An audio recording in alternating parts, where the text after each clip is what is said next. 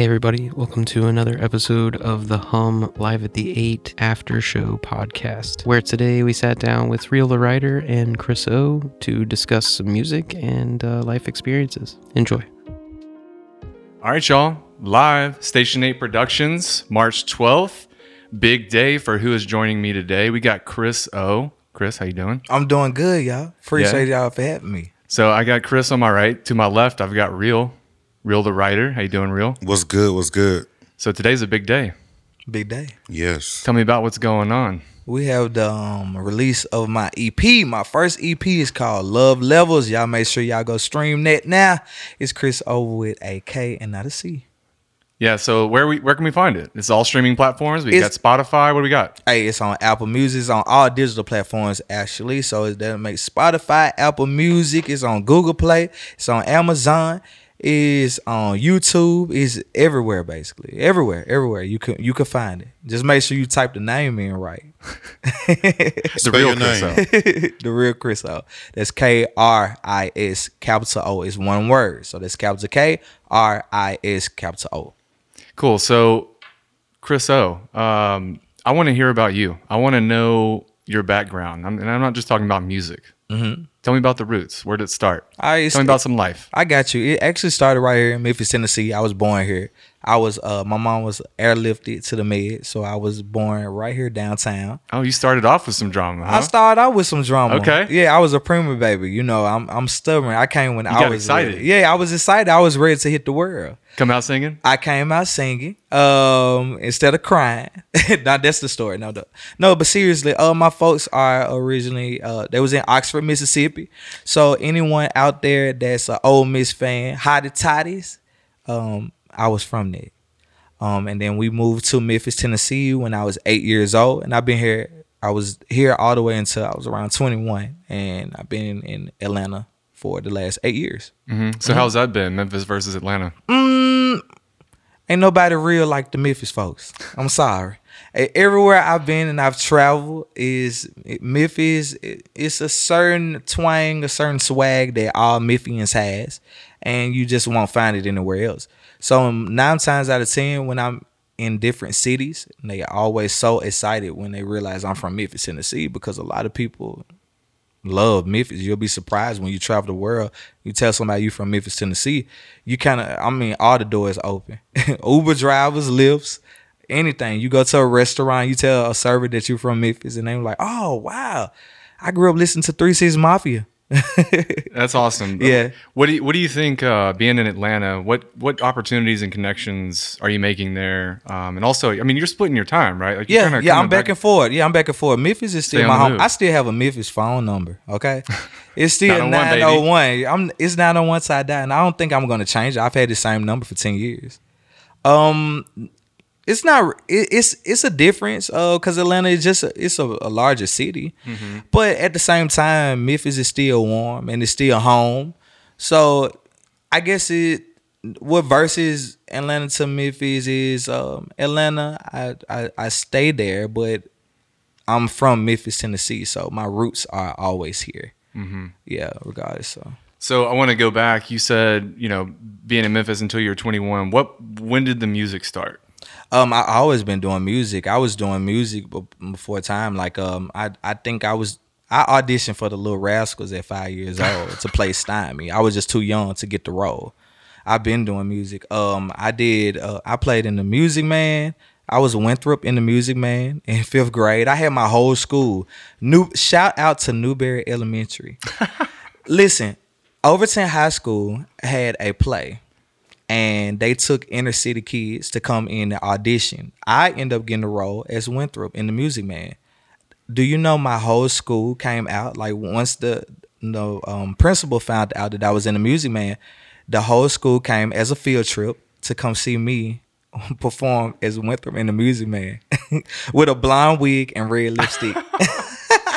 So is that how it started? You were like, all right. That's how it started. This is it. Yeah, I did plays like how you in kindergarten, you got to be in the plays, but I actually went to audition for the Music Man and I got that role in 5th grade. So from that point on, I knew that I wanted to be on stage. I just always knew. It's never been a moment where I questioned if I wanted to be on stage. Right. Yeah. So Real's here with you. Mm-hmm. Tell me about how y'all work together. Let's establish Real over here. Real is everything in my life, actually. He's not only my manager creative director, he's also a dope songwriter, and he wrote the whole project. And he executive produced it too, and he creative directed the visuals that we have out right now. So he's really my lifeline. Not only, he's a close friend, but not only that, he's my lifeline. That's awesome. Yeah. Real, how do you feel about that? I'm honored. Thank you. Can you hear me now? Are Yeah. we good? Yeah, great. Yeah, I'm really. He's chilling Listen, over there. believe it or not, he's feeling good. I love it. Believe it or not, despite what you've seen from me, I'm really very chilled and very reserved. But yeah, me and Chris met about 10 years ago, maybe almost 11. Somebody mentioned him to me. The story he has of how we got connected is different, but somebody mentioned him to me.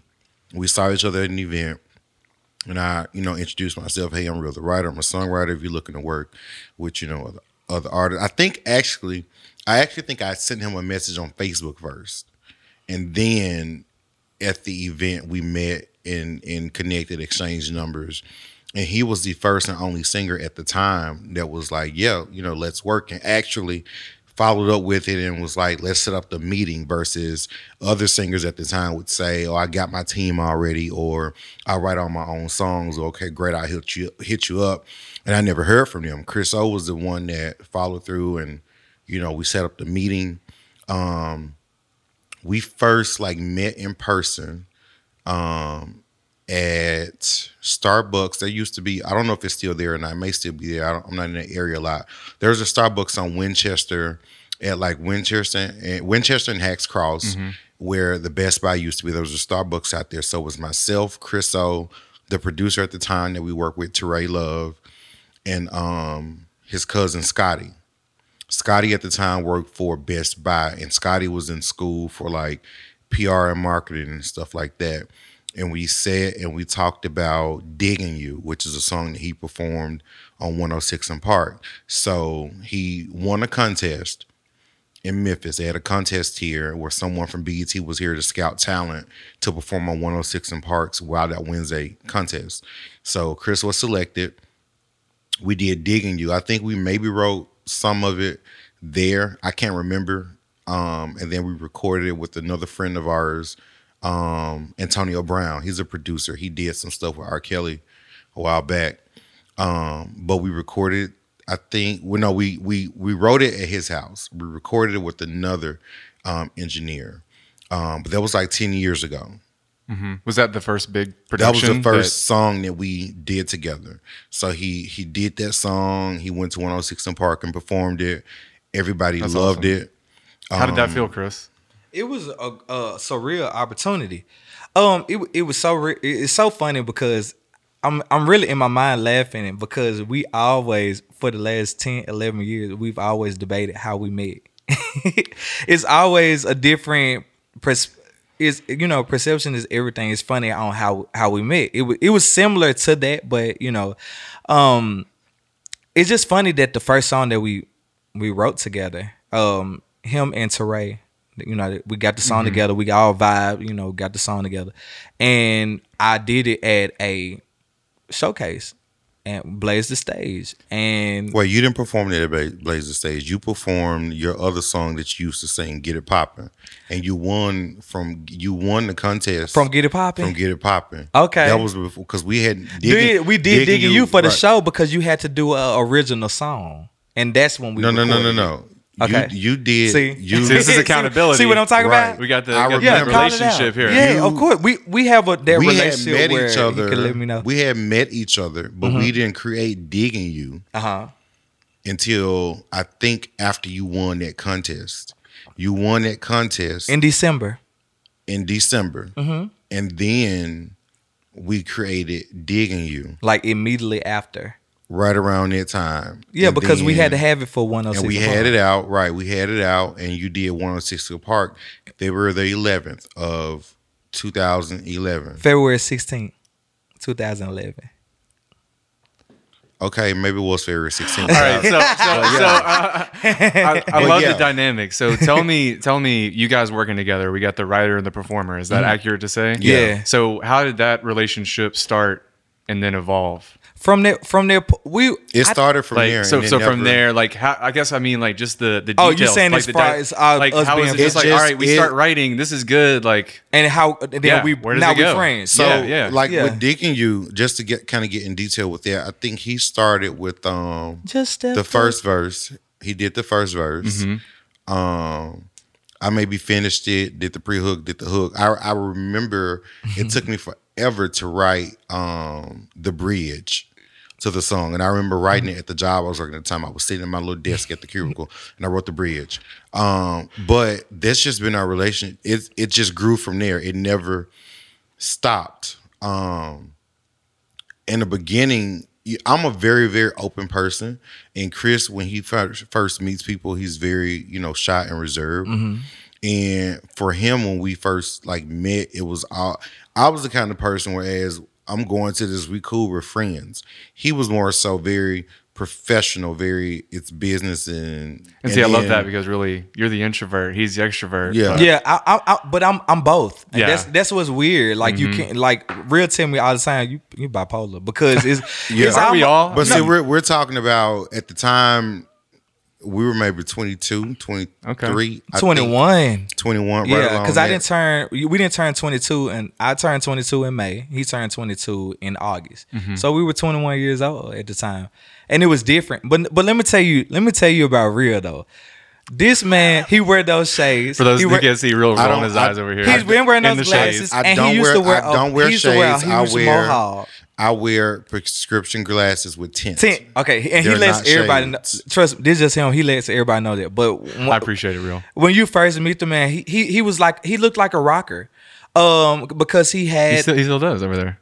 really. Now but you got to see, you got to know. I watched him blossom. So I look at him like he's an R&B writer now. You know what's funny? Somebody enough. just Yeah. posted a picture of me. It was myself and a couple of artists at the time. And this was maybe around the time we all met like 10 years ago. And I had on that time I did have on shades. I had a mohawk and I had designs on the side. And that actual day that I took that picture, the barber that cut my hair had a hair show. So he cut designs on the side of my mohawk, and then he took like some different colors and colored in the lines or whatnot. And it's funny because it's like back then it was like you couldn't tell me shit. And when I saw the picture and somebody posted and tagged me, I said, and they was like, please don't fight me. I said, it's hands when I see you. She said, oh, you choose violence? I said, no, you chose violence when you dug this picture up. And then I'm coming from posted this college. picture. Like I was coming from Miami. I had went to college in Miami. I used to run track. So you got this college guy. Like I'm a party animal. Like I'm used to going to the clubs. I'm all into. I think at that time, like I was a singer and singing, but I was still listening to Lil Boosie and like Yo Gotti. Like I was like real heavy in clubs and stuff like that at that time. So me meeting him with a mohawk, I think sometimes Real will wear a glove.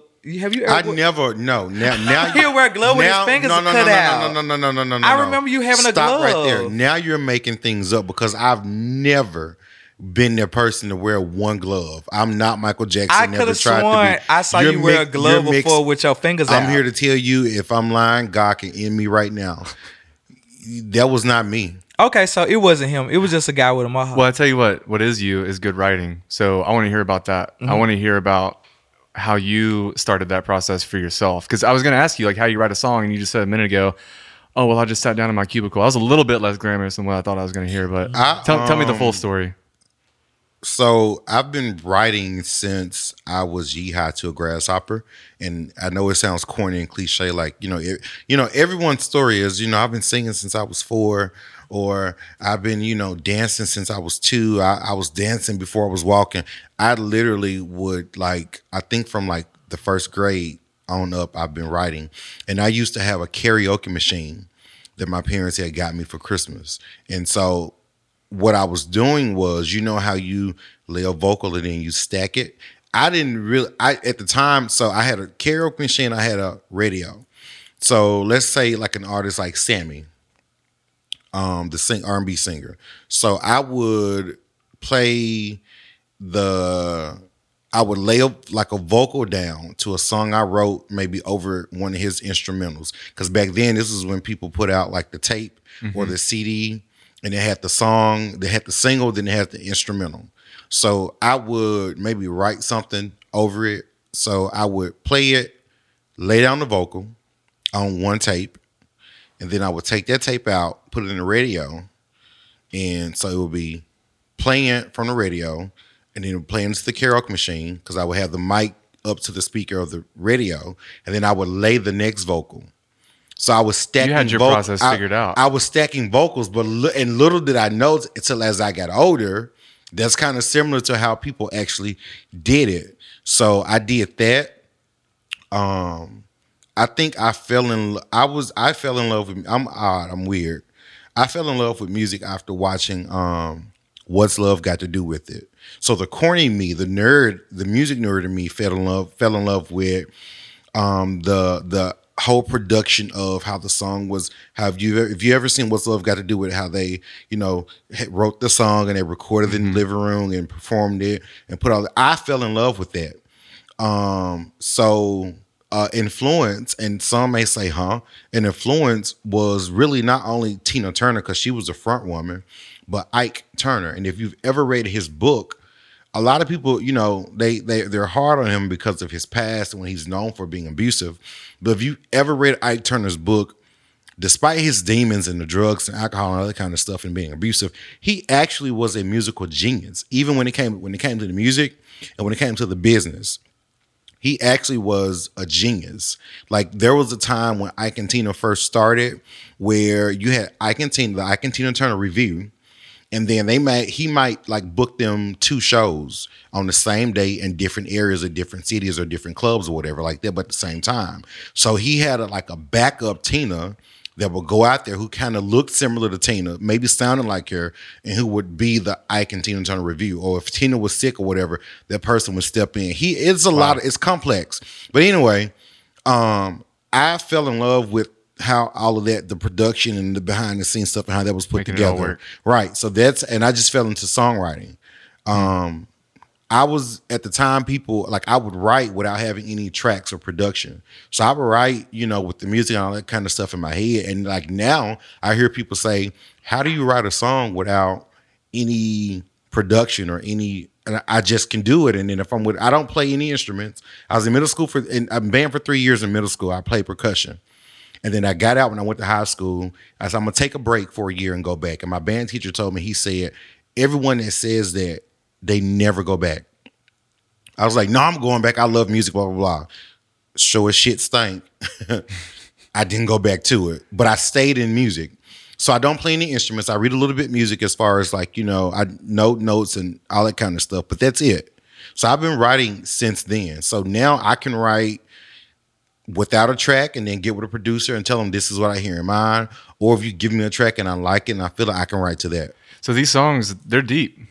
The people listening to this, they're watching Live at the 8. They've seen the 4 songs, right? That you played for the set. These are powerful songs. Where are you digging in yourself when you write these words? Tell them.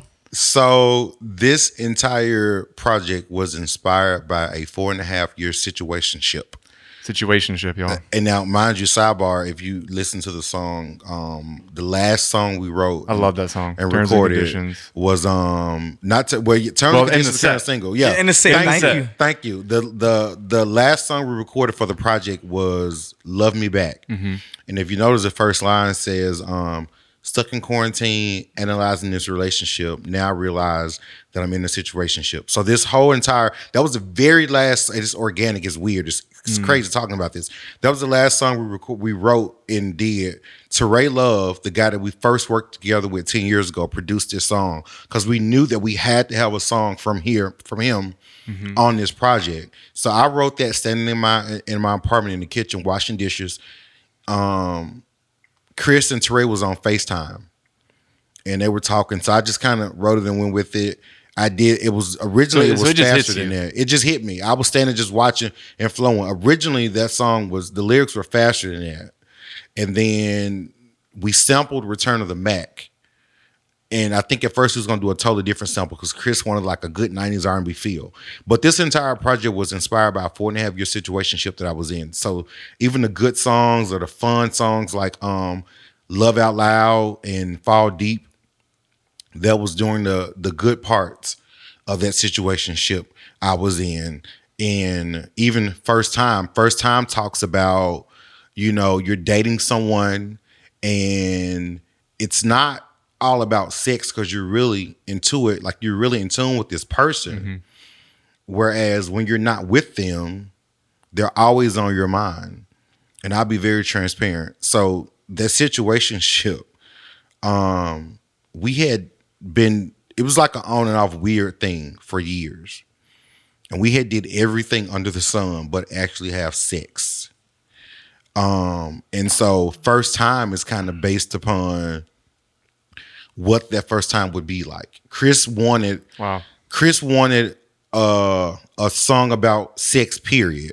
Because he's their good slow R&B singer, with the explicit songs. I said, okay, we can do it. And typically, I don't care for songs like that because the majority of the time when people do them, it's no real substance to it. It's cheap. cut. It's I'm cheap. with you. It's cut and It's 'cause dry. it sells. Right. It's just straight there. No soul. But with this particular song, I said, okay, we can do it, but we got to be creative with it. We got to really tell the story. So First Time tells the story of what it would be like, and you're comparing it to a drug. So you're fiending.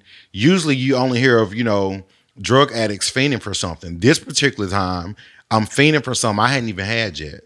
So that was First Time. Mm-hmm. And in terms of conditions was toward the latter part of that situationship where it was kind of like, me analyzing the whole thing. Even when I was going to end it at one point, it still continued on for about another year or so. And me analyzing the whole thing and saying, I need to really look deep into that. And then even the very, very last song, Let Love Last on the project, we didn't perform it, but it's on the project, talks about, even after we have cursed each other out, after you have pissed me off, after you've done me wrong, after I've said something wrong to you, blah, blah, blah. At the end of it, let's still have something good there. Like, even if we're not together, we can still love each other.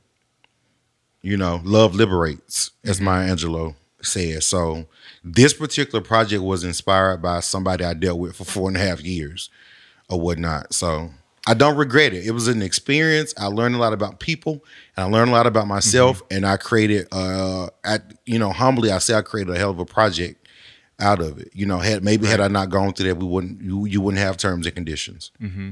So, KrisO, I mean, you incredible voice. Thank you. I've been most curious between y'all two. How do you, that's where the place he's writing from, but I feel like you do such an excellent job of putting the emotion and the soul into it.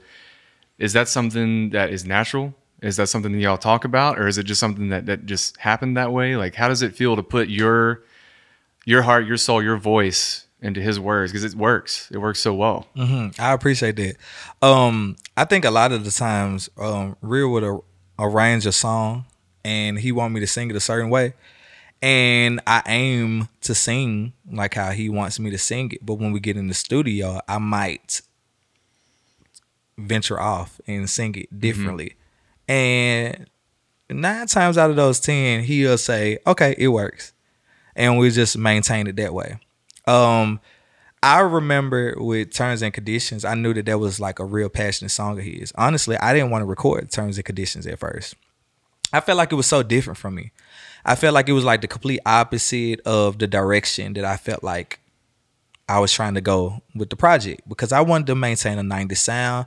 I love Prince, and I felt like Terms and Conditions was like a Prince vibe, but it took me to really think about it and really take the song in to hear that Prince vibe. And I remember we fussed and like argued and like fought in the studio too, because I really didn't want to sing the song.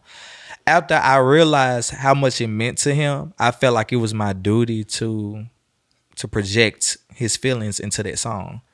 And when we recorded Terms and Conditions, I really remember being in the studio saying, okay, well, let me make sure that it's right, because I knew on how much this situationship was so a big part of his growth, really his artistry that he put into this project. So I wanted that song to feel like what he was talking about in the song.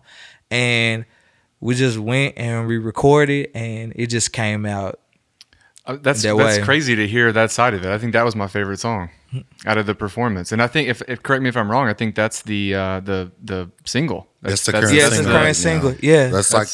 It's kind of like as they say, the title track. The title track. So we made sure we wanted that song to be right, because this is the meaning. And I'll tell you this, even when I wrote the song, because I'm just as critical on myself as any other person would be. Sure. Originally, it wasn't going to be a single, because it's not one of those in the now catchy songs. It's more of an adult contemporary song that you're hearing on, like grown folks R&B radio station. Although it's one of my favorites, I was content with it not being fit to be a single. But as time passed and we constructed this project, I was like, it can be a single. It's just got to be released a certain kind of way. And when it's released, I was really anal about it. When it drops, like, the video has to drop when the single drops. It's not one of those songs that you just put out and say, hey, this is my new single, Terms and Conditions. You only can do that if you are an artist with already a good, solid, heavy, established fan base. Mm-hmm. And that's not him right now. We're getting there, but that's not him right now. So I said, this is one of those songs where the visual has to come out. You have to promote it a certain way. So like with his first single he put out a year ago, Fighting for You, when we did the video, it was Fighting for You, the visual. The next single we did, Love Me Back, it was Love Me Back, the virtual kickback. Because if you watch the video, it's like a house party. So I said, okay, when we do Terms and Conditions, it got to be something kind of big and corny. So we did Terms and Conditions, the movie. So we promoted it as we did like a movie trailer for it. And when it premiered on the 15th of February, I said, I want to set it up where it's like premiering live on YouTube. So I set all that kind of stuff up. And then ironically, it really kind of almost fits into that new movie that came out, Malcolm and Marie. So I'm corny, I'm a nerd. So when that movie came out and I watched that whole movie, I was like, I gotta find some clips of this movie to use for promo for Terms and Conditions, because it all fits and it makes sense. And there you have it. So I know you guys are the bulk of this project, this EP, but I know there's been some other writers involved, right? Mm-hmm. Yeah. So tell me about the other people involved that made this happen. I was gonna let you take that, but producers. So producers. Yeah. So the bulk of the project is produced by Nerd Tunes. Nerd Tunes was a production team duo here in Memphis. It consisted of Johnny Tate and the late great Kevin Jones. Kevin unexpectedly passed away a week before his birthday this past December. Yeah. So we the first two songs we did for the project were produced by Brandon Christian. Fighting for You and Fall Deep were the first two songs we recorded. So then, we was like, okay, we're gonna do a full project. And I met Kevin Jones through Claude Hines. Claude Hines and I were supposed to do a song for another artist. But his schedule got big. He was like, well, bro, I want to connect you with Kevin Jones. I think he'll be the perfect person to finish your song with. We went. I sent him out horrible voice memo demo. We've all been there. Right. And then we met, and he stayed walking distance from my apartment. So we met one night. He played for me the track of the production. I was like, it fit perfect. That artist didn't pick up the song, but we still had our relationship. So after me and him did Fall Deep and Fighting for You, I was like, I think they'll be perfect to produce this whole project or whatnot. I knew that what sold me on them as a production team was when I sent them my voice memo for the song for a totally different artist. And they produced they knew exactly. I'm not really a singer, but Johnny Tate, he's one half of them. He's on keys and all that kind of stuff. He's an excellent vocal coach. they knew exactly like where I was going, they knew everything. So I said they'll be perfect. And I wanted to put him he's delicate to me. KrisO was delicate. So I said, I need to put him with whoever does this project or does this stuff. It has to be someone who's not just a beat maker, who's an actual producer. When I say producer, I mean like a Quincy Jones who knows how to craft and construct, or Jimmy Jam and Terry Lewis, who was kind of how they would model themselves behind. So I had a phone conversation with Kevin or whatnot, brought Chris in on that phone conversation. He had never heard of them, and he trusted me. And so we met, we vibed out. The first thing we started to work on didn't make the project. Then we went into terms and conditions, and then so forth and so forth. So they did the bulk of the project. Brendan Christian, he's another producer from here. He's really, really great. He did 2 songs on the project, and then Teray Love, who's from Memphis as well. He's based in Atlanta now, but he's from Memphis. He's a producer behind Jay Howe. He did a song on here. It only felt right. Like after we had recorded the majority of it, I said we got to go back and get at least 1 song from Teray. We're supposed to have 2 from him, but because of timing and everything, we only were able to do 1. So I said we got to go back and get that. Like that, we got to go home. Got to go back to our roots and get that 1 song from Teray, and that's how "Love Me Back" came about. So yeah. Also, I'm sorry. No, keep going. Let's hear it. I mentioned the producers. So the other writers on this project was a good friend of mine. His name is Vincent Whitmore. I've been on Vincent for years. And Vincent, it's like my weaknesses as a writer, which sometimes can be melody. Vincent is strong in those areas. So I would send it like first time. So we did first time in my living room. So we had the loop because we already started the track with Nerd Tunes. So we had the loop. We sat in my apartment. I ran the loop. And I remember like it was yesterday. It's so scary. My hair standing up on my arms. So we ran it. And I already had the hook to run, cross my mind. And then, so we ran it. I pointed at Vincent. He came in with the melody for dun dun dun dun dun dun dun dun dun. And then y'all sent it to me. No, you were there. You don't remember nothing. Hey, I'm the same way. You were there.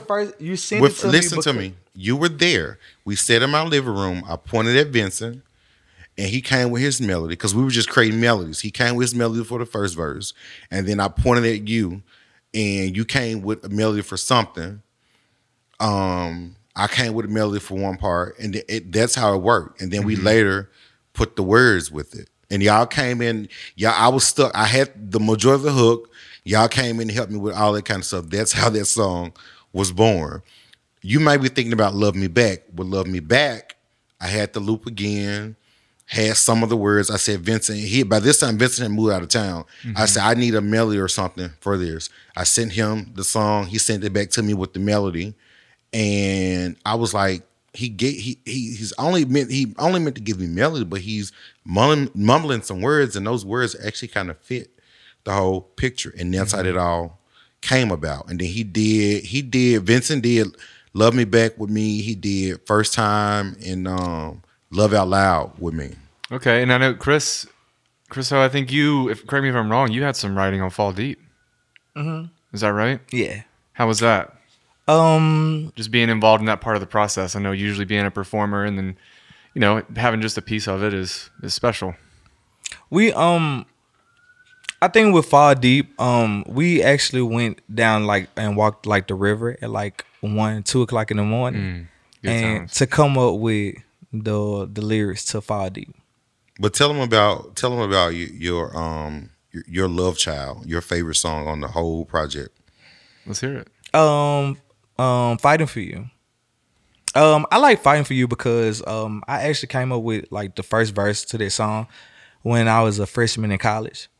I remember sitting in the car with a friend and smoking, and we listened to a Peabo Bryson song called "Feel the Fire," and we was listening to 101.1, and I think I just started just singing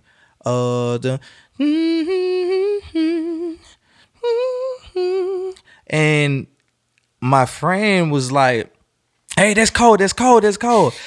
What would you say to that?" And I was like, I don't know. I think I just came up with there's something wrong and I can see it. And if you really listen to Feel the Fire by Peabo Bryson, it's the same kind of melody that he used. And when I came to Memphis, I told Real that, I had an idea for a song. And that's how we came about finishing, and he finished Fighting for You. He was in the shower, and I think I maybe came home, and I just heard him singing the first verse. And I was like, what's that? He said, oh, I wrote that. And I liked it. I really, really liked it. And I came in with, I'm fighting for you. I'm not going to sing it. That's why I did it like that. But yeah. But I came in with that, and then we just finished the rest. Is there any specific, experience you're trying to drive with your music? Any feelings? Is it for you? Is it something that you guys need to do for yourself just as artists, or is it something that you're trying to convey to people? I think the music that we actually put out right now, I'm not a real deep relationship guy and have never really experienced really, really deep true love. And I think with this got a lot of growing to do. Yeah, and I think with this project, I think that it kind of expresses the love that I wish that I would be involved in eventually one day. And I think that Real helps me express what I want to say. He expresses it through words, because a lot of singers not really just writers. I mean, I write, but I'm not a writer. And I think that he comes across and he's able to convey my feelings into words. With me personally, I'll say things a little bit more raw. I like to curse. I like to just sit back and just talk. I'm just a regular. I just chill. And he helps me keep couth into my music. That's good. I want to talk about the performance too. I mean, this was a really special performance here at Station 8, and we really enjoyed having everybody here together and, just make such good music and hear it in the way that you guys did it. You guys did something really cool. I know we had 4 songs from the EP performed here. I really loved the medley. You kind of did something there with the was it the second and third songs? Yeah. Yeah. Was, That kind of put them together. Love Me Back in First Time. First Time. No, I said it wrong. Yeah. So when you guys were putting this together, let's talk about who we played with. How about that? Okay. Who you played with, and let's talk about how you got everyone together. So I know for the singers we had Corey Joe and Daryl Wayne. Yes, sir. Yeah. So how did you find them? Oh, Real put. I live in. They were excited. They were awesome. Real put this together, so I let him tell. Okay.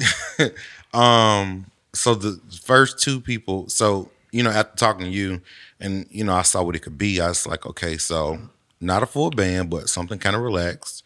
And the first 2 people I thought about were Mike Sweep. Mike Sweep is an artist. He's a great friend. He was of keys mine. and vocal. He was on keys and vocals. I'll tell you what, I really feel. I don't mean to interrupt you, but I feel like he was just like the glue to that music. He really was. He was holding it down. He really was in that moment. Mike Sweep really was. He's dope. I've been knowing him for about 13 years since I graduated high school. That's a musician. He played at New Direction. New Direction used to have like a youth service on Saturday nights for like youth and young adults called Uncut. And he played with the worship team.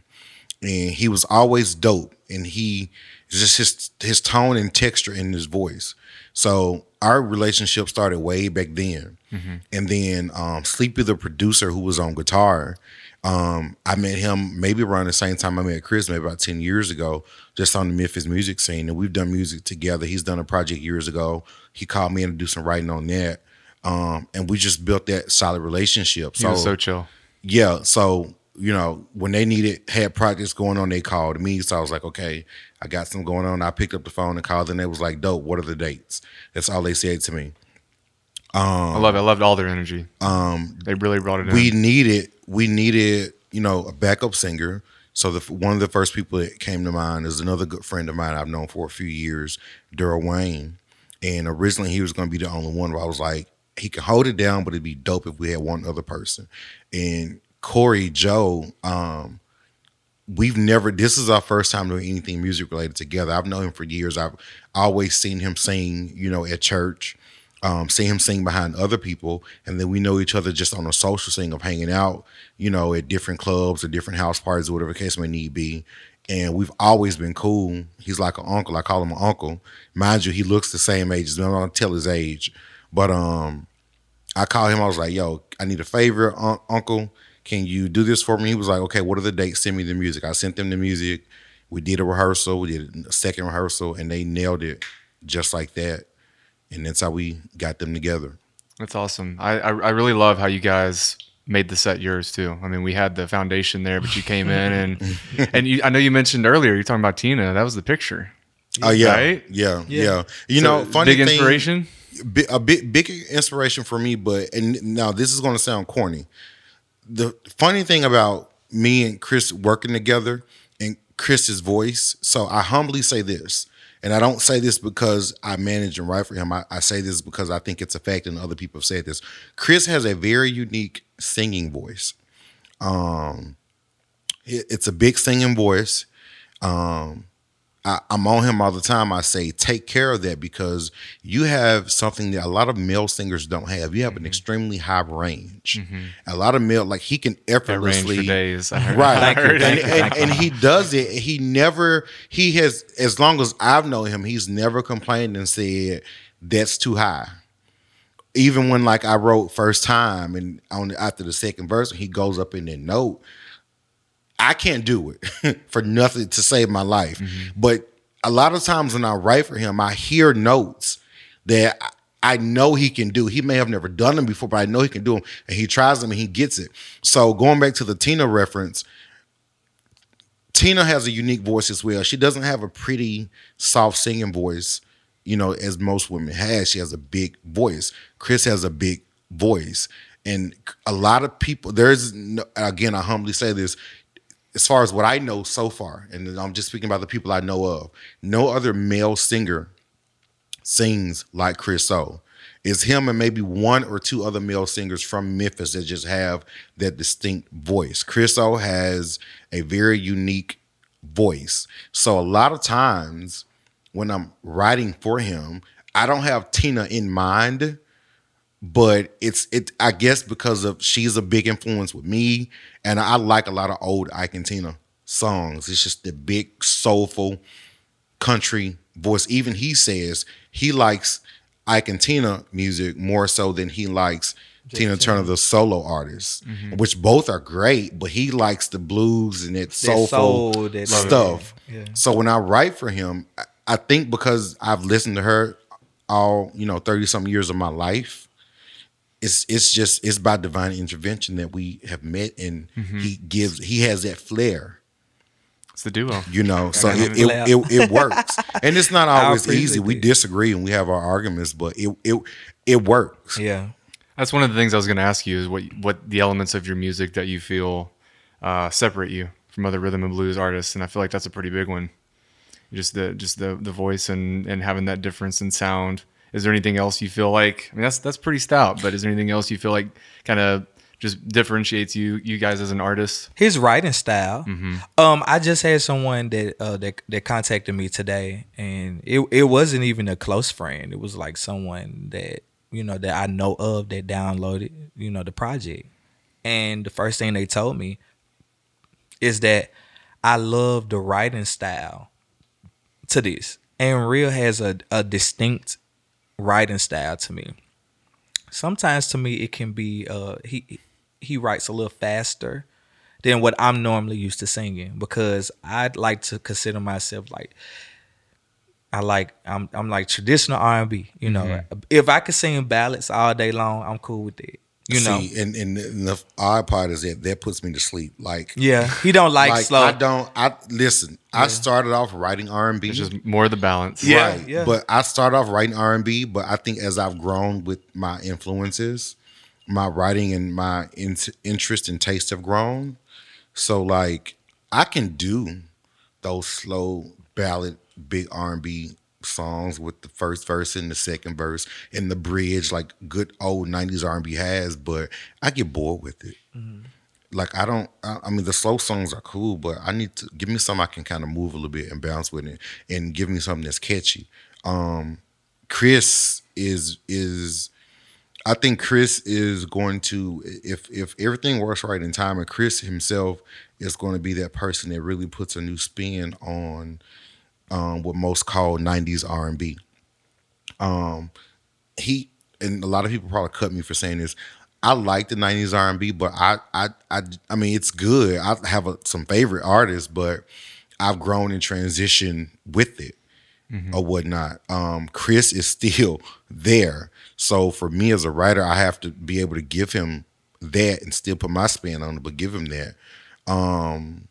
But that's where my influences come from. Songwriters wise, as far as like he said, the fast singing, LaShawn Daniels, Tricky, The Dream, Clark Kelly, like those are Jonte Austin, Brian Michael Cox, Rodney Jerkins. Those are a lot of my big influences when it comes to my writing style. I want to hear some of yours. What are your influences artistically and musically? I mean, you've been singing your whole life. Yeah. So what have been the biggest influences? My favorite singer of all time is Stevie Wonder. Like if you tell me to sing something right now, what song will I sing real? Ribbon in the Sky, and listen. That's my favorite song of all time, man. You know, if magically Stevie Wonder hears this, I'm so sorry, but whenever he gets, years ago, whenever he got a chance to perform, it was always a Ribbon in the Sky, and I'm just over. But I used to win song. every time. Let me tell you something. That song means so much to me. That's the first song that I can really specifically remember my mom teaching me to sing for a talent show. And that was always my go-to song. So I like Stevie Wonder. Prince is a big influence to me. I like Luther Vandross. I like 90s music. I love Tony Tone. So that includes Raphael Sadiq. I love D'Angelo, Maxwell, Joe. I love Donnell Jones. Tank. I like Carl Thomas. Tank, Tank, if you hear this, please. Please. I'm okay with you calling me your son. If I can, Real's rolling his eyes again over here. yeah, because he knows these. Like, see. if Tank was to say, "Hey, this is introduce it KrisO, and this is my son in the industry," I'm cool with that. Usher, Chris Brown, I like a lot of the new artists too, but I just feel like a lot of the new artists. And one thing about me, I don't name drop when I say stuff. I just feel like with the new music, I feel like everything sounds the same. So I only go so far when I name the new artists, Fair enough. Really not past 2010, 2012. That's not a bad thing. That gives you a chance to establish yourself as an individual with your own sound. Exactly. You guys working together. Exactly. I get it. Yeah. I think that's what that's Kevin, one of the producer I mentioned that passed away. He's actually on the project talking on the interlude, and I can't remember. I've heard it being times, but I don't remember what he says. Well, it's something he says about the goal is to, create something that people would try to figure out. And so, like, whenever I hear that, for me, that's something I feel like we gotta take with us, with any other producer we work with, even if we one day branch off where he's worked with another writer and producer and I work with somebody else. We gotta create something that people would try to figure out. And he told us, and he says it on the interlude, he said that's what's gonna make your music pop. And he told me that's what's gonna make my songwriting great. Right. So that's something we just have to always keep in mind. Like, follow the trends, but still create something that it's gonna be different, that people's gonna try to figure out. Enough to be relevant in the culture, but also Exactly. your own Oh, truth. your own Exactly. truth. Yeah, your own truth. Yeah, I like the way you said that, man. One thing that I respect most about you guys, from what I've heard from the beginning, is the hustle y'all are putting into this. I know that you guys have done everything from recording and the writing, but also video productions and photo shoots and all these things. How do you balance the hustle you're putting into this and trying to make it work and do what you do and life? I mean, is it ever stop? You should go first. The reason I say you go first is because I have my own hustle and you have yours, but you're the glue. It's really hard to answer this. It's going to sound crazy, but I don't think that I don't know if I even try to balance it. I think I just go. You just do it. I just You don't even do think it. about it. Like I don't and mind you, like it's nonstop 7 days a week. And one thing like I always tell them about, like, don't worry about those people who you feel like what should or you expect that support from. Worry about those who are supporting you and be so busy thinking about the next move. Like we did Live at the 8. We did that. Okay. Now I'm like, okay, what's next? Yeah. Like, okay, we done it. It's checked off the list. What's next? Because it's like they say, even with the music, you're only as good as your last song. You're only as good as your last for now at this stage, we're only as good as the last project. So I'm kind of also thinking about the next set of songs we do a year and a half from now. One of them I've already created. I've been having the same melody in my head for about a month. I haven't really written lyrics. I just got like 2 or 3 lines in my head and it's stuck in my head. But I'm thinking about that. I'm thinking about what's the next podcast we can do? What's the next because like, okay, when are we dropping the next single from the project? When are we shooting the next video for? Okay, what we want to do for this video? We want to fly here and do this and all this. I'm constantly thinking about that. A lot of times I'll be honest with you and say, I forget, like there was something I wanted him to try to enter to do. And the deadline was maybe like March 3rd. And something else was going on. I think the deadline was March 3rd, 11:59 Pacific Standard Time. So we had until the wee hours of the morning. It completely slipped my mind and we missed it. So there are sometimes I might lag on, replying to an email or doing something, but I try not to be hard on myself because it's always, okay, what's next? Yeah, I don't want you to next? be hard on yourself, but I also want you to, just because I relate. Yeah. I want you to, both of you, to be able to acknowledge how good what is happening actually is. It's really easy to always be thinking about what's next and not stop to enjoy the moment that you're in and appreciate what you're doing. And what happened last night, with the Live at the 8 and what you're doing today with the release of the EP, this is very special. Right. It is. This is a lot of work. But I think we kind of forget. It's easy to about that. It's a hustle, and that's what it takes. I know he does because he's always moving. I sprinkle it in a little now and then, and like say for example, I might think about it an hour ago and like, oh, this a good day, right?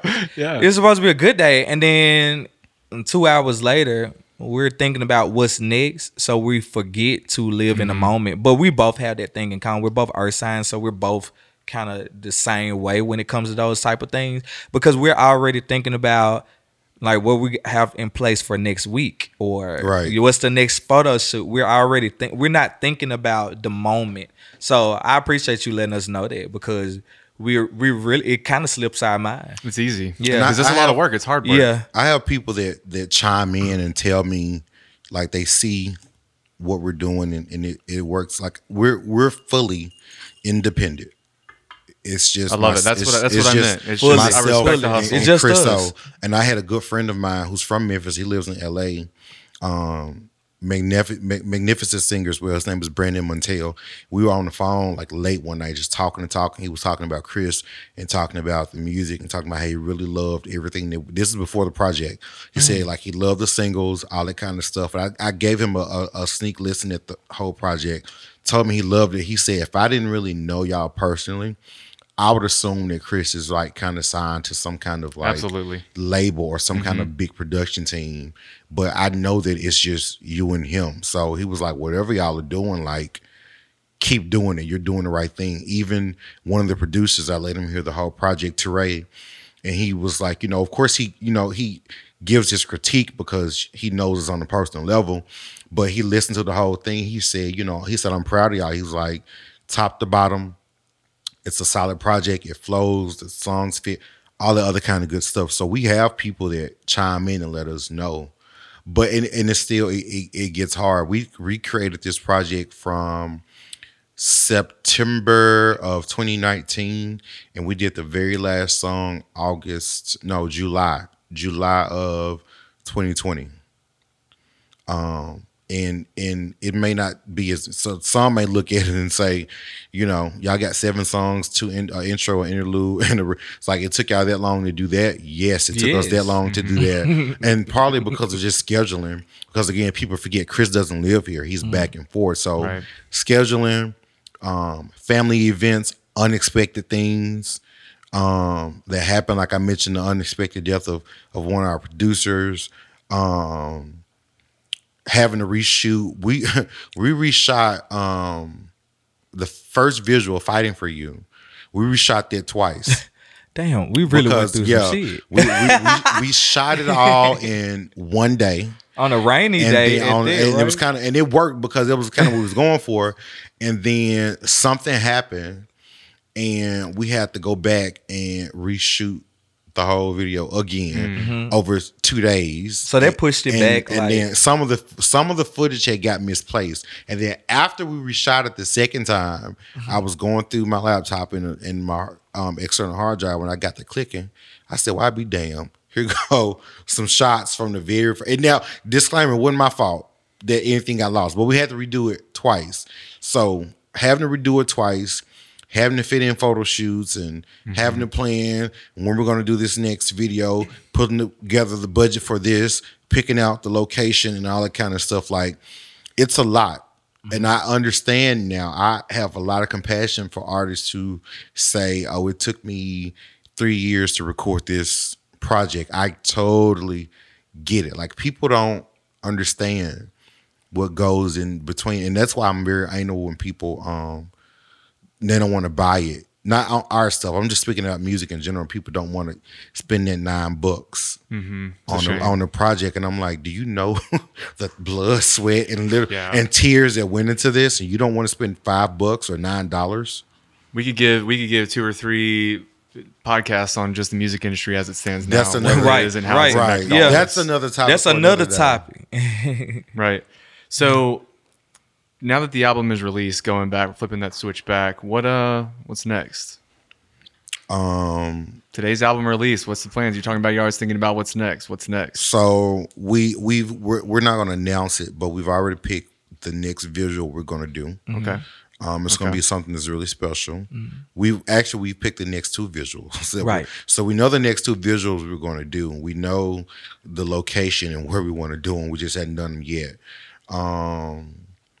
And we're just I don't think I can say is follow KrisO on IG at TheReal, TheReal, KrisO, KrisO. Follow him on IG and just stay in tune, because a lot of times we don't know. We plan things, but we really don't know what's next. Like I think I told you, like before I got connected with you, we had the idea to do something similar to what we did with you guys. Yeah. We already kind of started picking out, who was going to be a part, who was going to maybe shoot it or whatever, like need be. We were going to do it in my living room and keep it real smooth with the plants and simple and all that kind of stuff. And then I got connected to you, and the rest is history. So humor me. How was it performing at Station 8? Man, the best experience. It was great. Yeah. You know what I appreciate Surreal. the most? The way that you guys treated us. You might go into situations, and I'm real big on it. I don't like giving my energy to everybody. I'm real big on it. I'm sure like people probably get frustrated because if the vibe ain't right, I can't. Right. And the way that y'all treated us from day one, everything was so professional and set up, and you made us feel warm. You made us feel like this was our moment, and that's the part that I respect the most, because and one thing about me, I get emotional out the blue, out of nowhere. And I'm not going to cry this time or anything like that, but I do feel, really mushy in this moment, because this is something that we really, really wanted to do. And we were just trying to figure out the timing, the budgeting. And for you guys to lay out this platform for us, I'm so appreciative, like beyond words, because the way that you guys treated us yesterday, it made me feel like, damn, Kris, you're going to do this one day, and this is how it's going to feel. And it may not feel this way from everyone that I work with in the future, but I can say that working with Station 8, I had the best experience The best possible. experience. I The appreciate best that. experience. So I really appreciate y'all. For And this. I We all told do. you, Yeah. you know, we worked together the other day on the video, or rather, I should say, I assisted you guys because it was all you guys. I said I like everything that y'all did and everything y'all had set up, from ideas, from the clipboard with everything in order, what scene and shots was next, and okay, we're set up for this while we're getting this. Let's go ahead and just take this. Like it was like all the way. appreciate Like that. We all do. I would recommend you guys to anybody. It's inspiration. Anybody. Well, you like guys the way are y'all why work. we're here. It's artists like you both that are the reason why Station 8 is what it is and is driving to be. We're building in the same way that you guys are, and you guys have been absolutely integral to the foundation of everything that we're going to continue to be coming in and doing this, and I appreciate y'all. I gotta say, like I tell people all the time, nobody is obligated to do anything. In the way that you guys said, hey, let's do this, and you know, it was, what do you guys want? How do you guys want it to look? What color lighting you guys want? Where you want to bring anything in? What do you need? It's all about y'all. What kind of water? Yeah, y'all That's how it allowed should us to be. be hands-on. You Yeah. allowed us to be hands-on versus a lot of times a situation like this, it's okay, yo, we want you to do this and this and that, and that's it. You allowed us to be hands-on and pick whatever we wanted to pick and do whatever we wanted to do. And we're beyond grateful for it. Well, the feeling is mutual. Let me Beyond. tell you right now. Okay. Appreciate it. Let's wrap this up. Let's do one more time. Let's do Instagram, Facebook. Where can we find you? Where can we find the music? Give me a refresher. All right, you can find me on Instagram, and also YouTube is actually, if you subscribe to my YouTube, is actually the same. It's The Real KrisO. That's TheRealKrisO, and that's all one word. So you can find us there. We're on all digital streaming platforms. So that's Apple Music, Spotify, Google Play, Love it. Tidal, Amazon. Amazon. Deezer. Right, everywhere. So that you can go check out there. We have visuals right now that's in place. That's out right now. That's on YouTube. So when you subscribe to The Real KrisO on YouTube, you'll see those visuals. And right now we're just pushing and celebrating love levels.